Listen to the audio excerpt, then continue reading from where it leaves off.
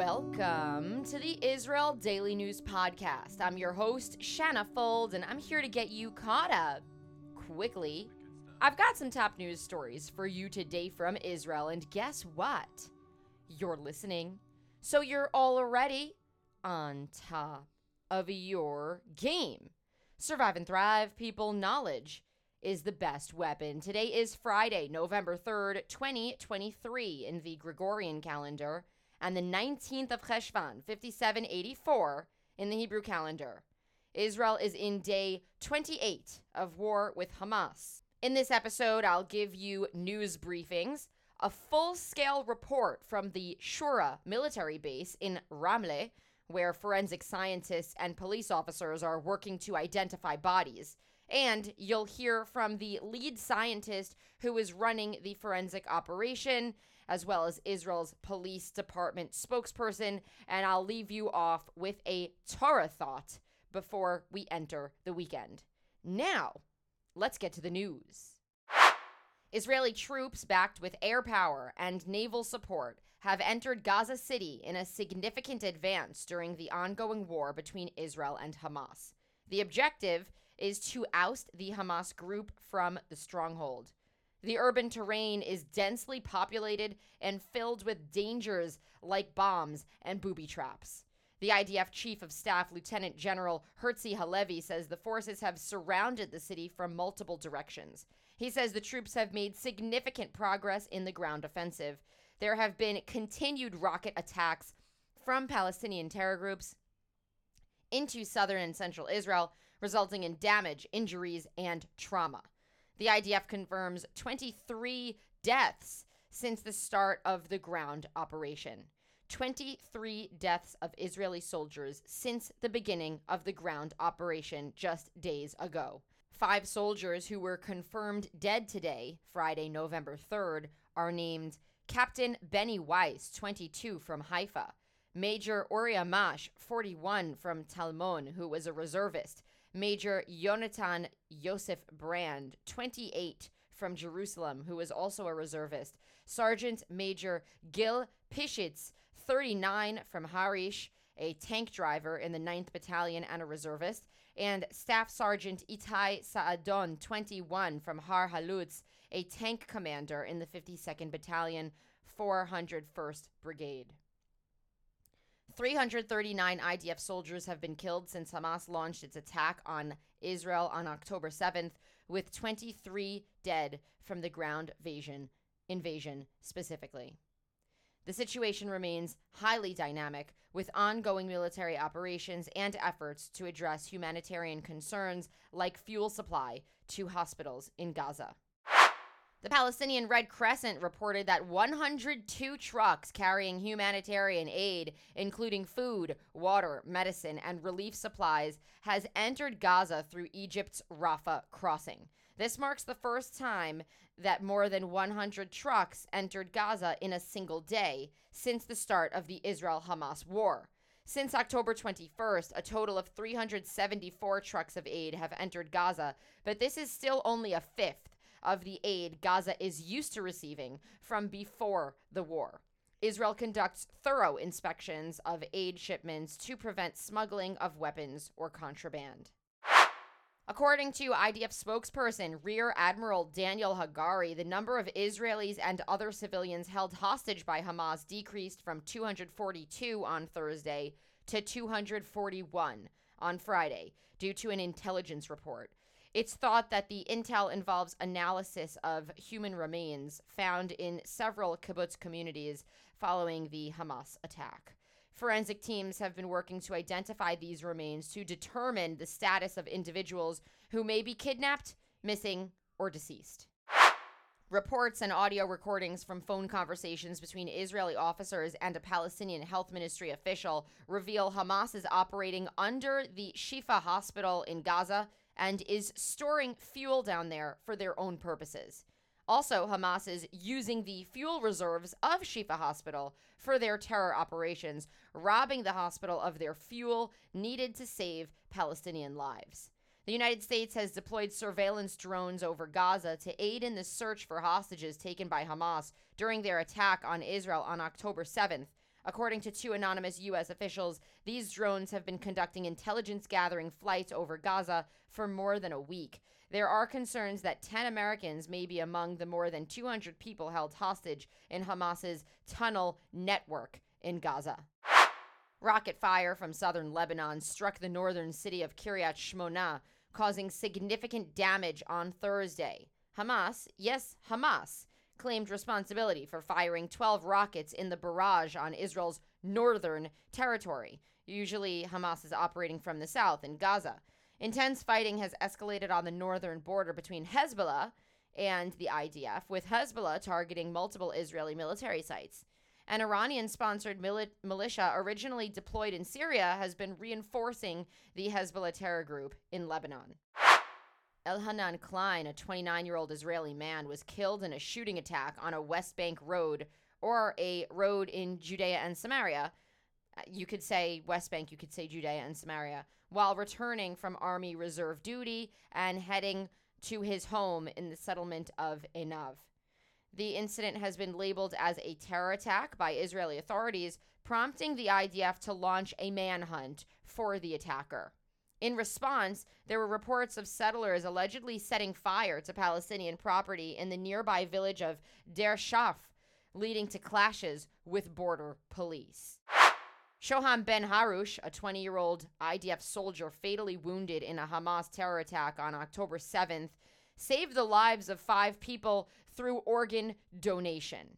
His heart, corneas, kidneys, and liver have been transplanted into others who are benefiting in their critical time of need. His family honored his wish to donate his organs. Second Lieutenant Pedaya Mark was killed in combat against Hamas terrorists in the Gaza Strip while serving in the Givati Brigade. He has been mentioned in the news because he is the son of the late Rabbi Michael, or Mickey Mark, who was killed in a 2016 shooting attack. The young Pedaya Mark once shared in an interview that after the attack took place, he understood the importance of combat service in the IDF. The family has had multiple tragedies, including the loss of another son named Shlomi to a car accident. Let's pray for the families and for the Mark family, specifically, who is suffering a tough blow to their family unit. A warrior and savior from the October 7th attack on Kibbutz Be'eri named Lieutenant Colonel Salman Habaka has been killed in a subsequent fight during a ground invasion in Gaza. He was a highly respected senior IDF officer and was celebrated for rescuing residents during the Hamas attack on October 7th. Habaka comes from a Druze community in the north of Israel. The Druze community from the Middle East are not Muslims, not Christians, not Jews, if you're not familiar with them. It's a small community that speak Arabic and have their own unique Druze faith, which is an Abrahamic monotheistic ethnic religion. They are a protected population in Israel and have been historically persecuted in other parts of this region. After the October 7th attack, he told Israel's Channel 12 News that when he understood there was a terror attack in the south of Israel, he switched his troops from the West Bank and said this, quote, "If it can drive, it can shoot, and it's got a radio, it's on its way." He also said, quote, "Our mission was to secure the area, evacuate residents out of the line of fire, and defeat the terrorists who had burst into Israel." Lieutenant Colonel Habaka's leadership and bravery was widely recognized. He leaves behind a wife, a 2-year-old son, and his parents, 2 brothers, and 3 sisters. Many of you have asked me about the Israeli economy. Well, here's a little economic news bite for you. A group of venture capitalists and serial entrepreneurs, including individuals from Pitango, Viola, and Silvertech, have launched an emergency impact fund called Iron Nation. The aim is to raise $20 million to support early-stage Israeli startups that are affected by the ongoing war with Hamas. The fund will provide eligible startups ranging from $500,000 to $1 million funds, with applications being processed within 2 weeks by the fund's investment committee. A proposed bill by the Interior Minister Moshe Arbel would allow Israel to strip individuals of citizenship if they express solidarity with terror groups or incite terror during times of war. The law would grant the Interior Minister wartime powers to revoke citizenship without the need for court approval, requiring only the consent of the Justice Minister. It's not clear whether the charge would be just for inciting terror or if it would also include those who are supporting terror. The law would be applicable during emergency situations declared by the Israel Defense Forces Home Front Command based on advice from the Population, Immigration, and Border Authority. The Times of Israel has an extremely important article out by Lazer Berman about how Gazan mothers and their children are currently in Israel because they had to enter in order to get high-quality medical care for their kids. Now they are unable to return home due to the ongoing conflict. I say that this article is important because it really highlights the intricacies and entanglements of the Gazan people and Israel. All the details are woven in, like the fact that some families are working in Israel, and some Gazans did not care about the October 7th massacre in Israel, or just simply felt afraid of the response from Israel without really considering what had happened on the other side. These Gazan mothers and children are staying at Shevet Achim, an organization that brings children from neighboring countries into Israel to receive life-saving medical treatment. These services are paid for with Israeli tax shekels from Israeli tax-paying individuals. While the women and children are expressing their great appreciation for the medical care that they receive in Israel, saying that the doctors treat everyone warmly and with the same care, some still hold Israel accountable for the situation in Gaza and did relay that to reporters. The mothers and grandmothers are anxious and frustrated, hoping for an end to the fighting so that they can reunite with their families if their homes are still standing. And some of them know that their homes have been destroyed by Israeli airstrikes, but they still want to enter Gaza and be with their loved ones. Russia's representative to the United Nations, Vasily Nebenzia, stated at an emergency UN General Assembly session that Israel, in their view, does not have the right to defend itself due to its, quote, status as an occupying power. This is shocking. The representative also emphasized that Israel does not have the right to ensure its security and fight against terrorism. However, he suggested that for Israel's security to be fully guaranteed, the Palestinian issue should be resolved based on relevant UN Security Council resolutions. He accused Western countries of hypocrisy in their handling of conflicts and criticized efforts by Arab states to normalize relations with Israel before resolving the Israeli-Palestinian conflict. This is shocking because Israel has strong ties to Russia, and both heads of state have previously met and had discussions by phone. In fact, Israel has refused to provide Ukraine weapons and ammunition to fight Russia in their war because of these strong ties, and instead has only given Ukraine humanitarian aid and defense support, despite Ukraine's president has asked Israel time and again to send over more weapons. Now, this is Shanna talking. Here's my opinion. Geopolitics are changing rapidly, and this is going to affect Israel's relationship with Russia for sure moving forward. A statement from Bahrain confirms their ambassador to Israel has returned home, and the Israeli ambassador in Manama has left Bahrain some time ago. However, the statement did not specify whether the Israeli ambassador was expelled or not. The government also mentioned that flights between the two countries have been suspended for several weeks. Bahrain's parliament had earlier stated that economic ties were severed, but the government stated that it didn't want to confirm this at all. Israel says its relations with Bahrain remain stable and that no official notification of any such action has been received. Bahrain has a new peace agreement with Israel, which was signed as part of the Abraham Accords just a few years back. Since the beginning of Israel's war in Gaza, Iranian Jews have reportedly received threatening phone calls demanding they sever contact with family members in Israel. This has led many Iranian Jews to leave family group chats with Israeli relatives and even block their phone numbers.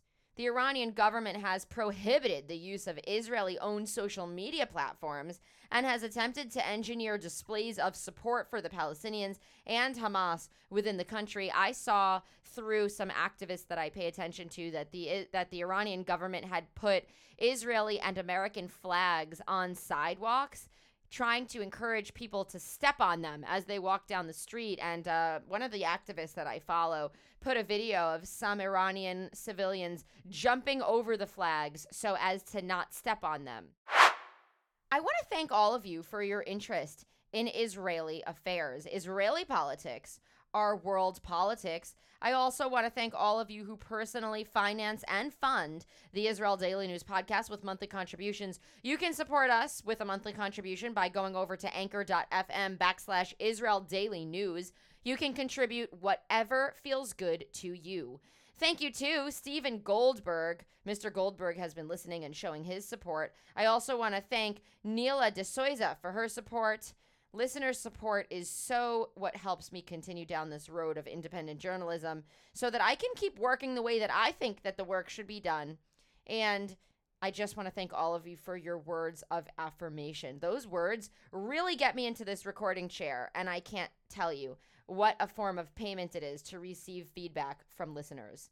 I also need to thank Gary Cohen, S. Felix, James Peck, and Barry Israelowitz for making one-time contributions to the GoFundMe account to fund my special wartime coverage, which I am taking very seriously. Also, people wrote beautiful things on the GoFundMe page about my podcast. I loved those words more than you know. To find that page, you can just type in my name, Shanna Fold, and GoFundMe into Google. You'll find it right away. In Sunday's newsletter, I'm also including links to Israeli organizations that I've vetted in case you're interested in supporting the war effort or volunteering. I have links in the newsletter. You can go to israeldaily.news and sign up for that.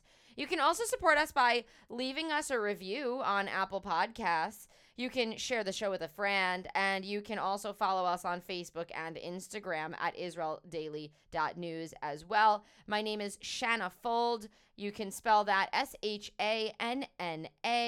My name has 2 N's in it, and I'm very sensitive about that. You can also find us on Twitter at Israel Podcast. And now for a special report. My experience going to the Shura Army base where professionals are identifying the dead from the October 7th massacre. I joined a group of foreign media to cover a site that caused me to feel physically sick for several days. It took days for my migraine to leave and for my nausea to subside after this. For 1 hour, I toured the Shura Army base in Ramle, where forensic scientists are working around the clock to identify bodies that were massacred on October 7th. So far, as of this date, they have identified 828 individuals out of some 1,400 that were taken from Am Yisrael that day. And that does not just include Jews, that includes other people as well. Journalists and many foreign press were addressed when we arrived, and then we were told to put our phones away for the walk through the active military base. A lot of time and a lot of sensitivity.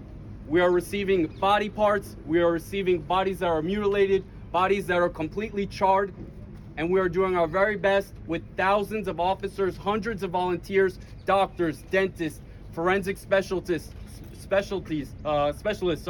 all working together 24 hours to give closure to people's loved ones who are waiting to hear if their family members were taken hostage, if they were exploded by an RPG, or if they're waiting here in one of the refrigerated trailers.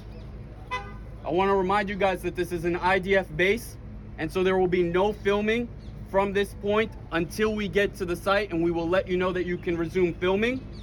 We ask you guys to listen to all the instructions of the IDF members here and the police, who are going to do everything possible to share their stories of what they've experienced since the 7th of October.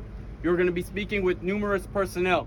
They will be giving statements, everyone from the head of the forensics team to doctors from the IDF, and people who are collecting evidence and going through as I really can't explain the experiences they're going through.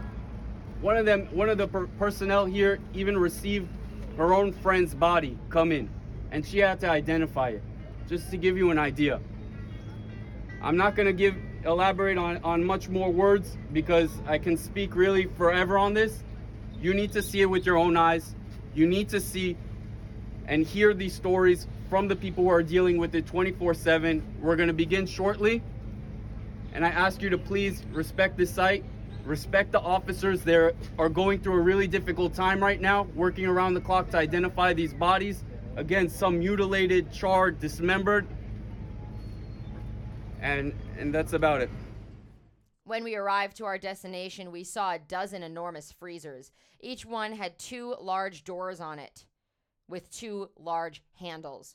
There were dozens of stretchers in front of the freezers to serve as a separation between the press and the dead bodies that were being preserved. And there were a number of white tents set up to the side where people were working. The lead forensic scientist who addressed the journalists was a woman named Michal. She spoke clearly and scientifically, but her eyes were wet, and she made reporters and cameramen gasp and cover their mouths. Michal told us that some of the bodies that came into the makeshift processing site were so charred that she and her team had to rely on crowns removed from the mouth to achieve a little sampling of DNA for their exams. Usually, family members can bring in items of their loved ones to help identify their bodies, like a strand of hair from a brush. But for this massacre, many families have been entirely decimated, and there is no one left to ask for a sample. And many had their entire house burned down so that people couldn't even go back to the house to find a DNA sample.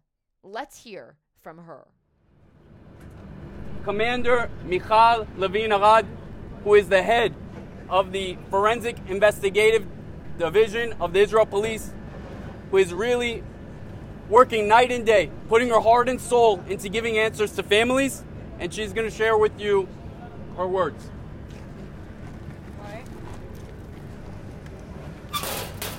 On the 7th of October, when we heard about the events, we opened up the mobile morgue here. We had to set up the whole camp. We had to bring all of the forensic investigators from all over the country to work 24 hours per day. We had about 70 people working every day and hundreds of bodies coming every day. And I have been working in the police for the past 25 years. I have seen one thing or two. I've been working in crime scene. When you work in a crime scene, you prepare yourself to what's coming. You know there's a murder, you know that maybe blood. You are preparing yourself as you go to work in the crime scene. But here it was impossible to prepare. The work that we did is we get the body, we register, and then the body is transferred to the forensic investigator to do the work, to collect biometric information. And you have to understand that they open the bag, they don't know what's going on. They don't know what they're going to find in there. That is a horrific thing, because you don't know. And the worst is when you see small bags. When you see small bags, each and every one of my forensic investigators were horrified, because you don't know what you're going to find there. In the good case, in the best case, you find ashes and some bones, which, you know, although horrific, but still maybe better. In the worst case, you open a small body, a small bag, and you find a baby. And one of my forensic investigators really told me that he opened the bag. He saw this beautiful blonde baby with a diaper on. And they were, first of all, they're horrified. And, you know, you take a step back and you think, wait a minute, what's going on? And how am I going to proceed? Because we know we cannot talk about emotions. This is not the time. So they raise themselves and they do the professional work. But And although we are only here to identify the victims, so we collect fingerprints when we can. For babies, we can only collect DNA. We cannot even collect dental because they're babies. And they do that, and while they're doing that, they're thinking, well, how did the baby die? Because he looks nice. He looks nice enough. He looks beautiful, as I told you. And out of their sheer professionalism, they try to look to see if there is a bullet hole or something. And what they saw was a footprint on the throat of that baby. And that broke every one of that team down. Not to mention that they had to open the diaper because they had to say which sex it is. Because such a young baby, you don't know if it's a boy or a girl. So just imagine what these people went through, what we went through. Another forensic investigator told me, again, try to imagine the feeling that you have when you have a bag and you used to. You see a big bag, okay, you see women, you see men, you see old people, which for me personally was horrifying. And you see women who are bonded. They saw women who were bonded in their legs, in their heads, in their hands like this, and then shot. But one of my forensic investigators said that he opened, again, a smaller bag, which is horrifying, and he saw a young child without the head, decapitated. And although we're not supposed to determine the cause of death, you see that in front of you because these are professionals who are working. So the stories are terrible. We are trying to work with the forensic investigators to keep them working. We don't have so many in Israel. We have to keep them working.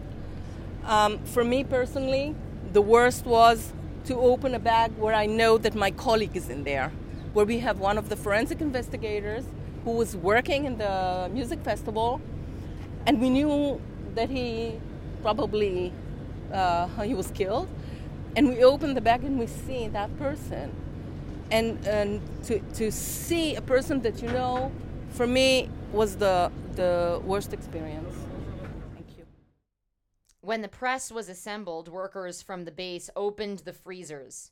A stench of ice and decaying bodies came out, shocking everyone and entering everyone's noses. And for me personally, changing the way that I open my own kitchen fridge on a daily basis. Looking through the camera lens made it easier, but when I stood there with no filter and my camera to the side, looking into the freezers that had endless shelves holding small, medium, and large body bags, it was shocking, disturbing, and upsetting.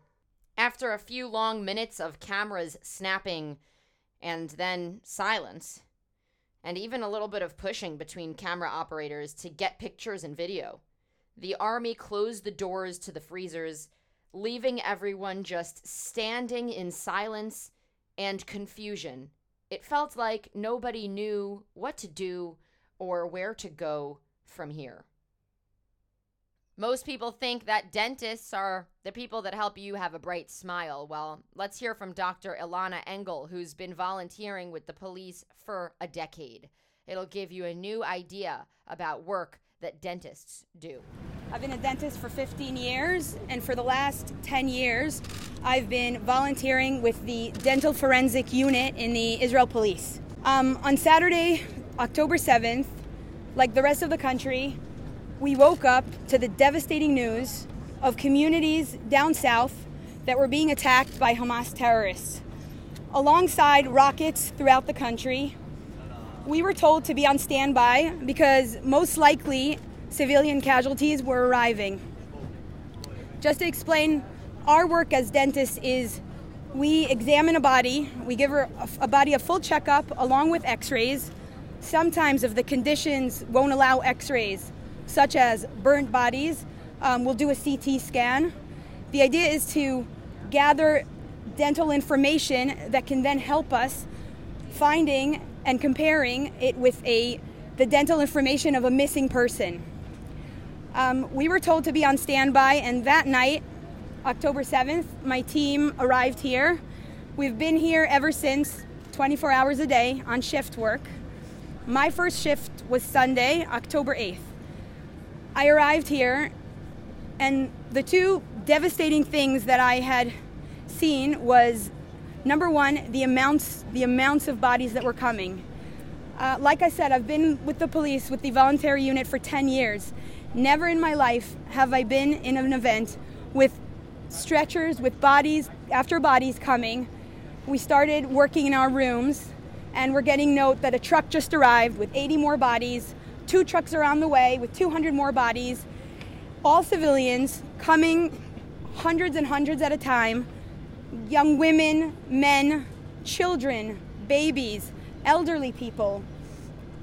It was the most devastating thing to experience. And not only the numbers of the people arriving, but the condition and the injuries that these people have sustained. I've seen young women and men with bullets all over their bodies, heads, necks, everywhere. We've seen people with their throats slashed. We've gotten some severed heads without bodies that needed dental examination. We've seen bodies arriving without limbs. We've seen so many burnt bodies. We've seen stretcher after stretcher coming in with small bags with babies. We don't examine babies because they don't have teeth, and even young babies generally don't have dental records.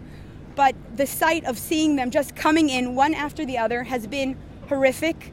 The level of mutilation that these people, that these civilians have sustained is beyond words. It is something that will be etched in our minds forever. None of us know how we will recover. All we can try and do is identify these people and bring some closure for their loved ones who are waiting for them. Many of these people are still unidentified because of the horrific conditions which don't allow identification. Only 2 nights ago, we managed to ID someone there were plastic boxes that arrived containing what was left of someone. What we managed to find was a few dental implants with crowns.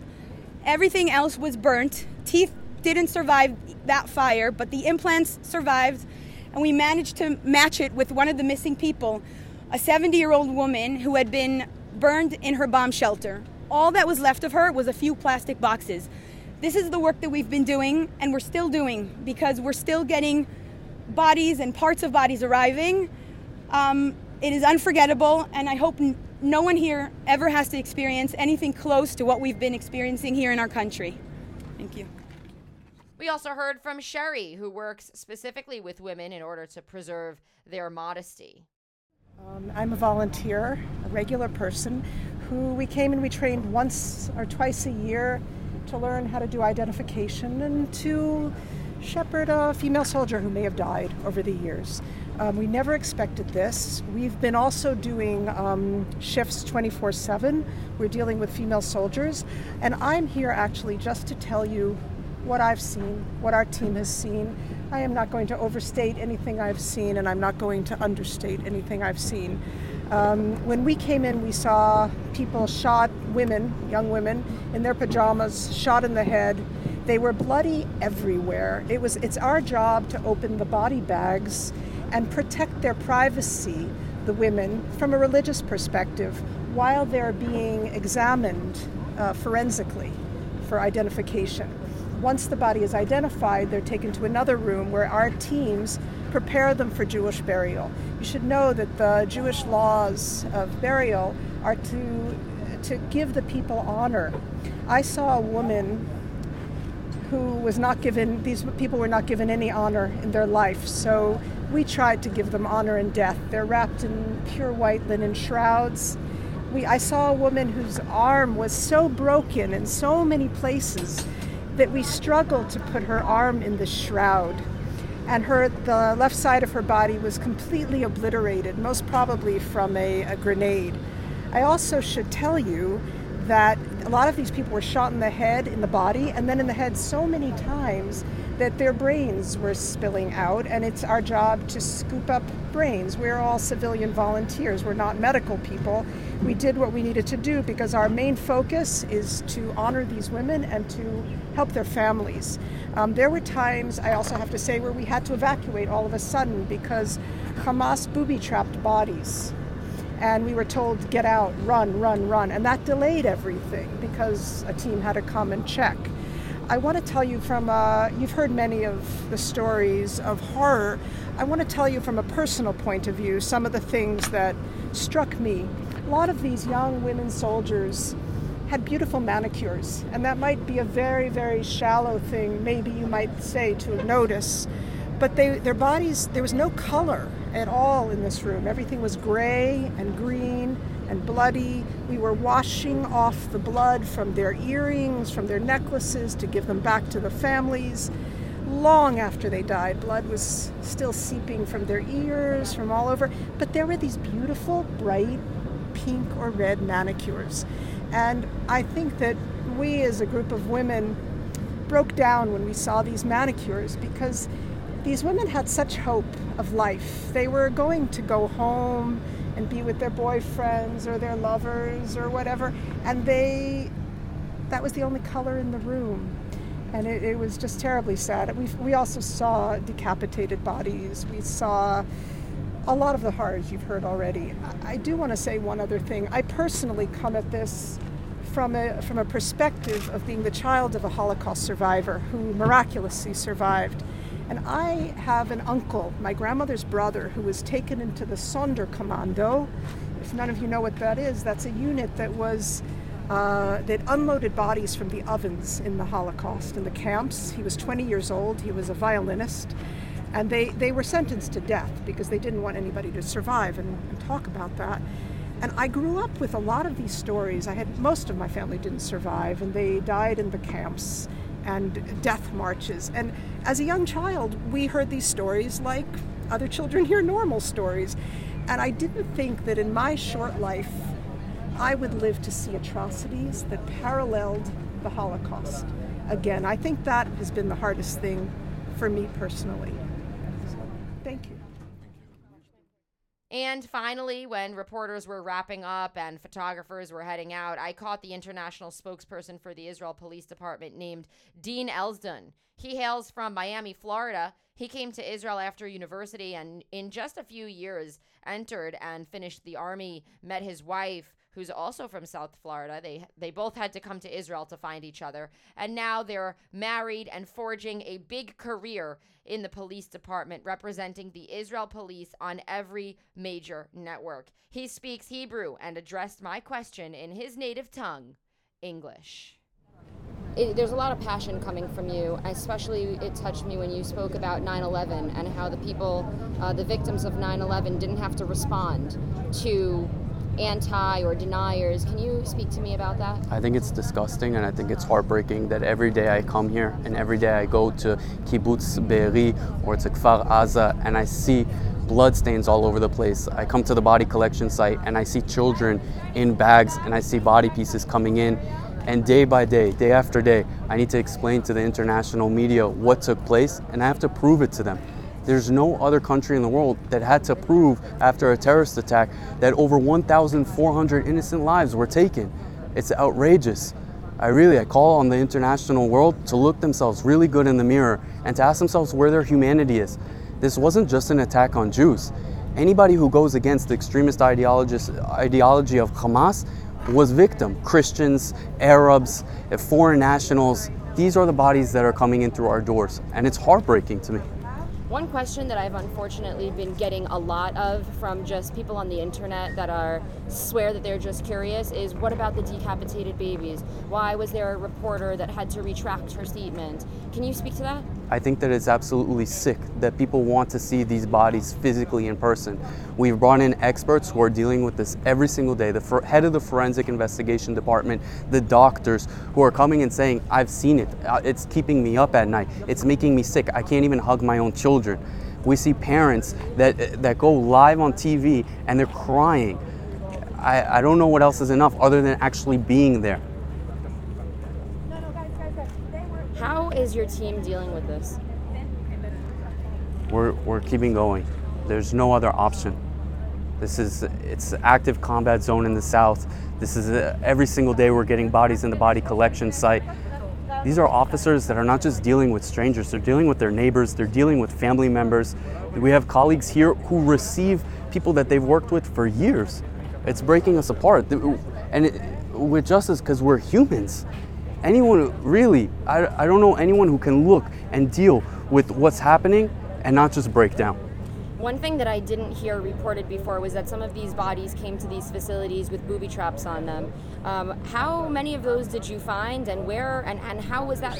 How did that happen? I'm not going to speak specifically to the booby traps, but I know the IDF put out their statement about when the specialized units are going inside of the houses, they've dealt with booby traps. This was set up to kill first responders, not just soldiers, but people from emergency medical personnel who are coming in, from civilians who are running in to grab their family members after the attack took place.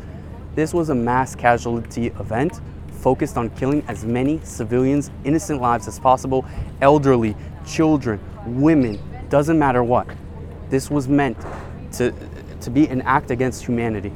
Do you feel that you are in this role and that it's sort of, you've been in this role for about a year?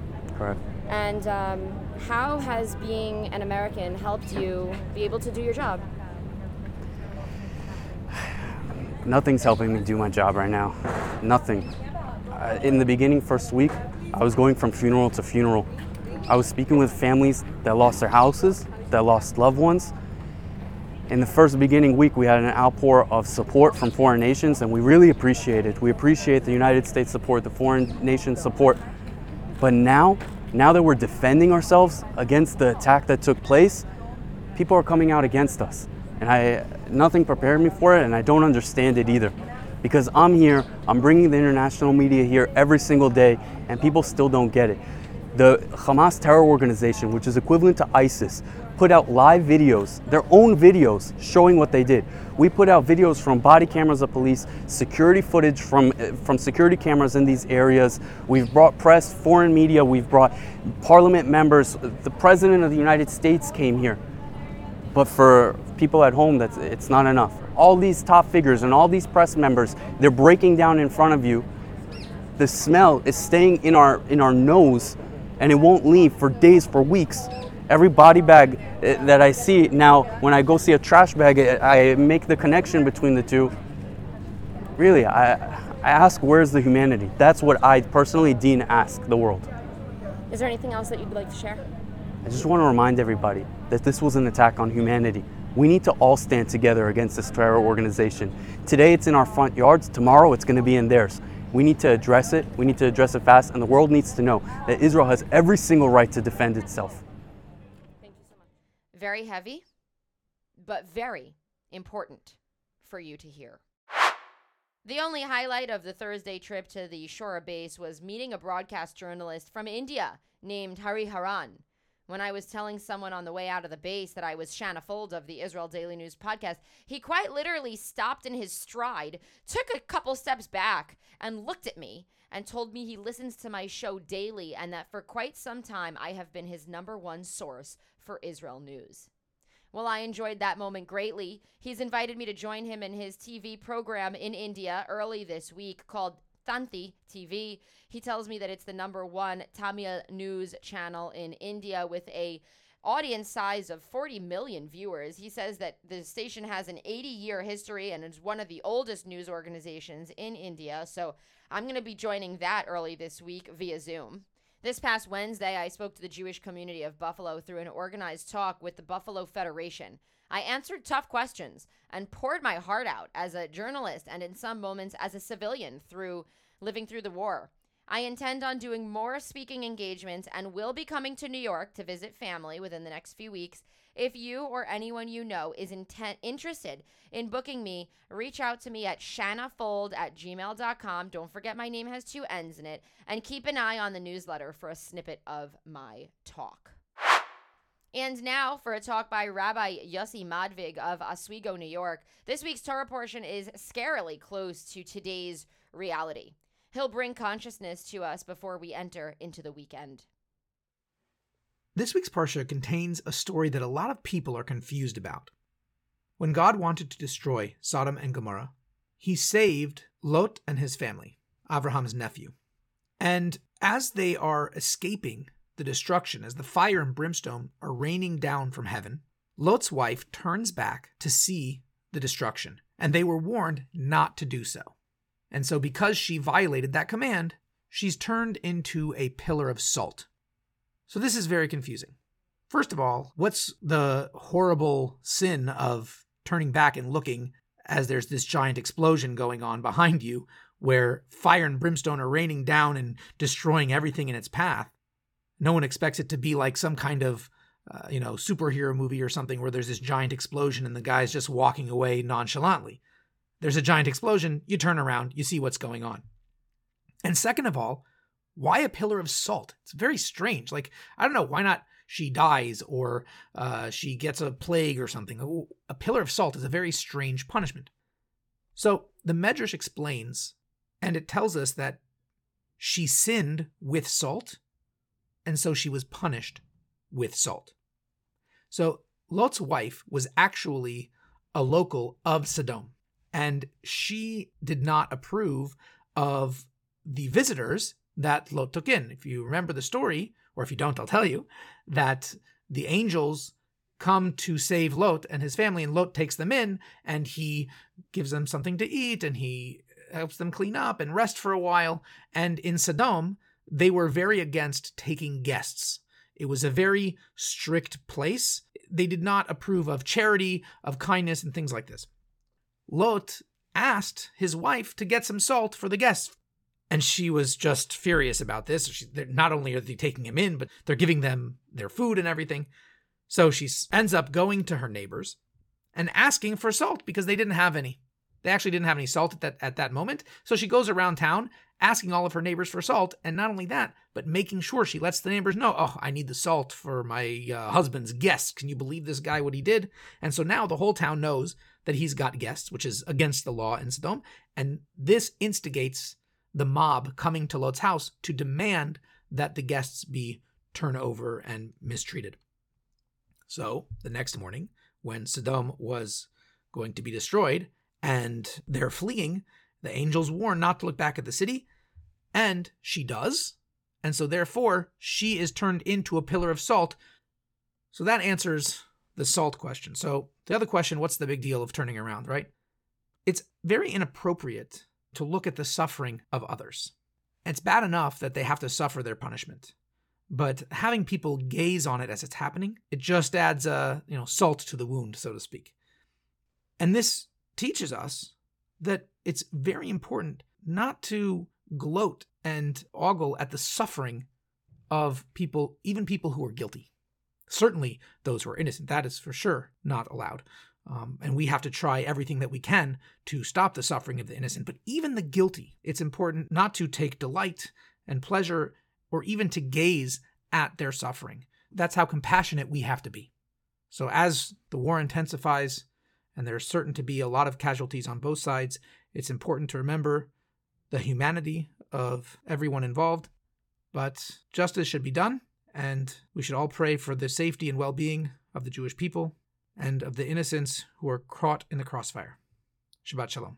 It should be noted that with this idea that we just learned about, I want to say that I have had 2 opportunities to join Israeli and foreign press in Israel for a 46-minute viewing of the atrocities that were carried out on October 7th, and I have not been to either.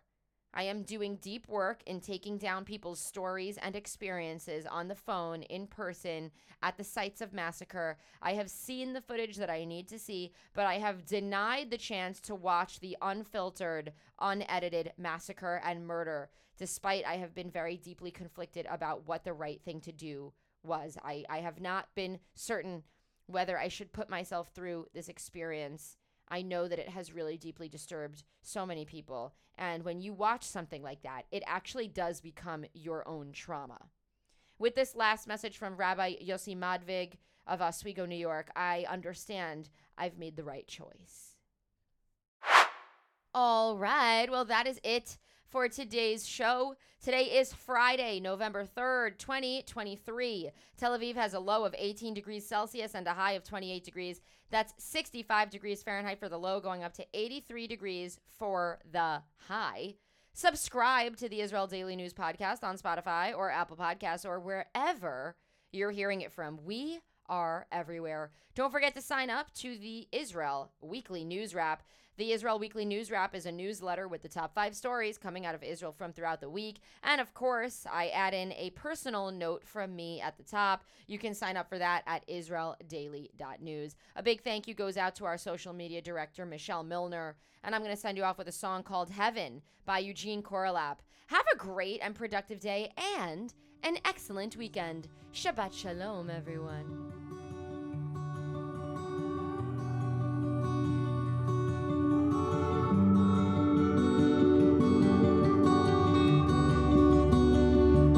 Have you ever dreamed for something big and visualized it in your head? Have you ever closed your eyes and felt like you're in heaven? Do you ever try to manifest even when your heart may need some rest? Do you ever close your eyes and thank God you're in heaven?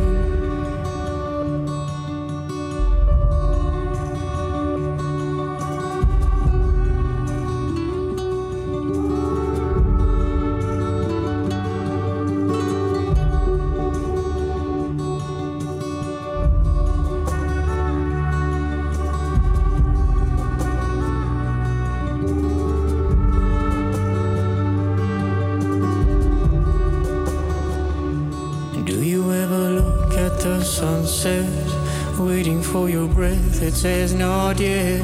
When you catch it, you know that for sure you are in heaven. Or do you ever look up at the stars, see that Milky Way and the red Mars? Does the moon smile back at you and tell you you're in heaven?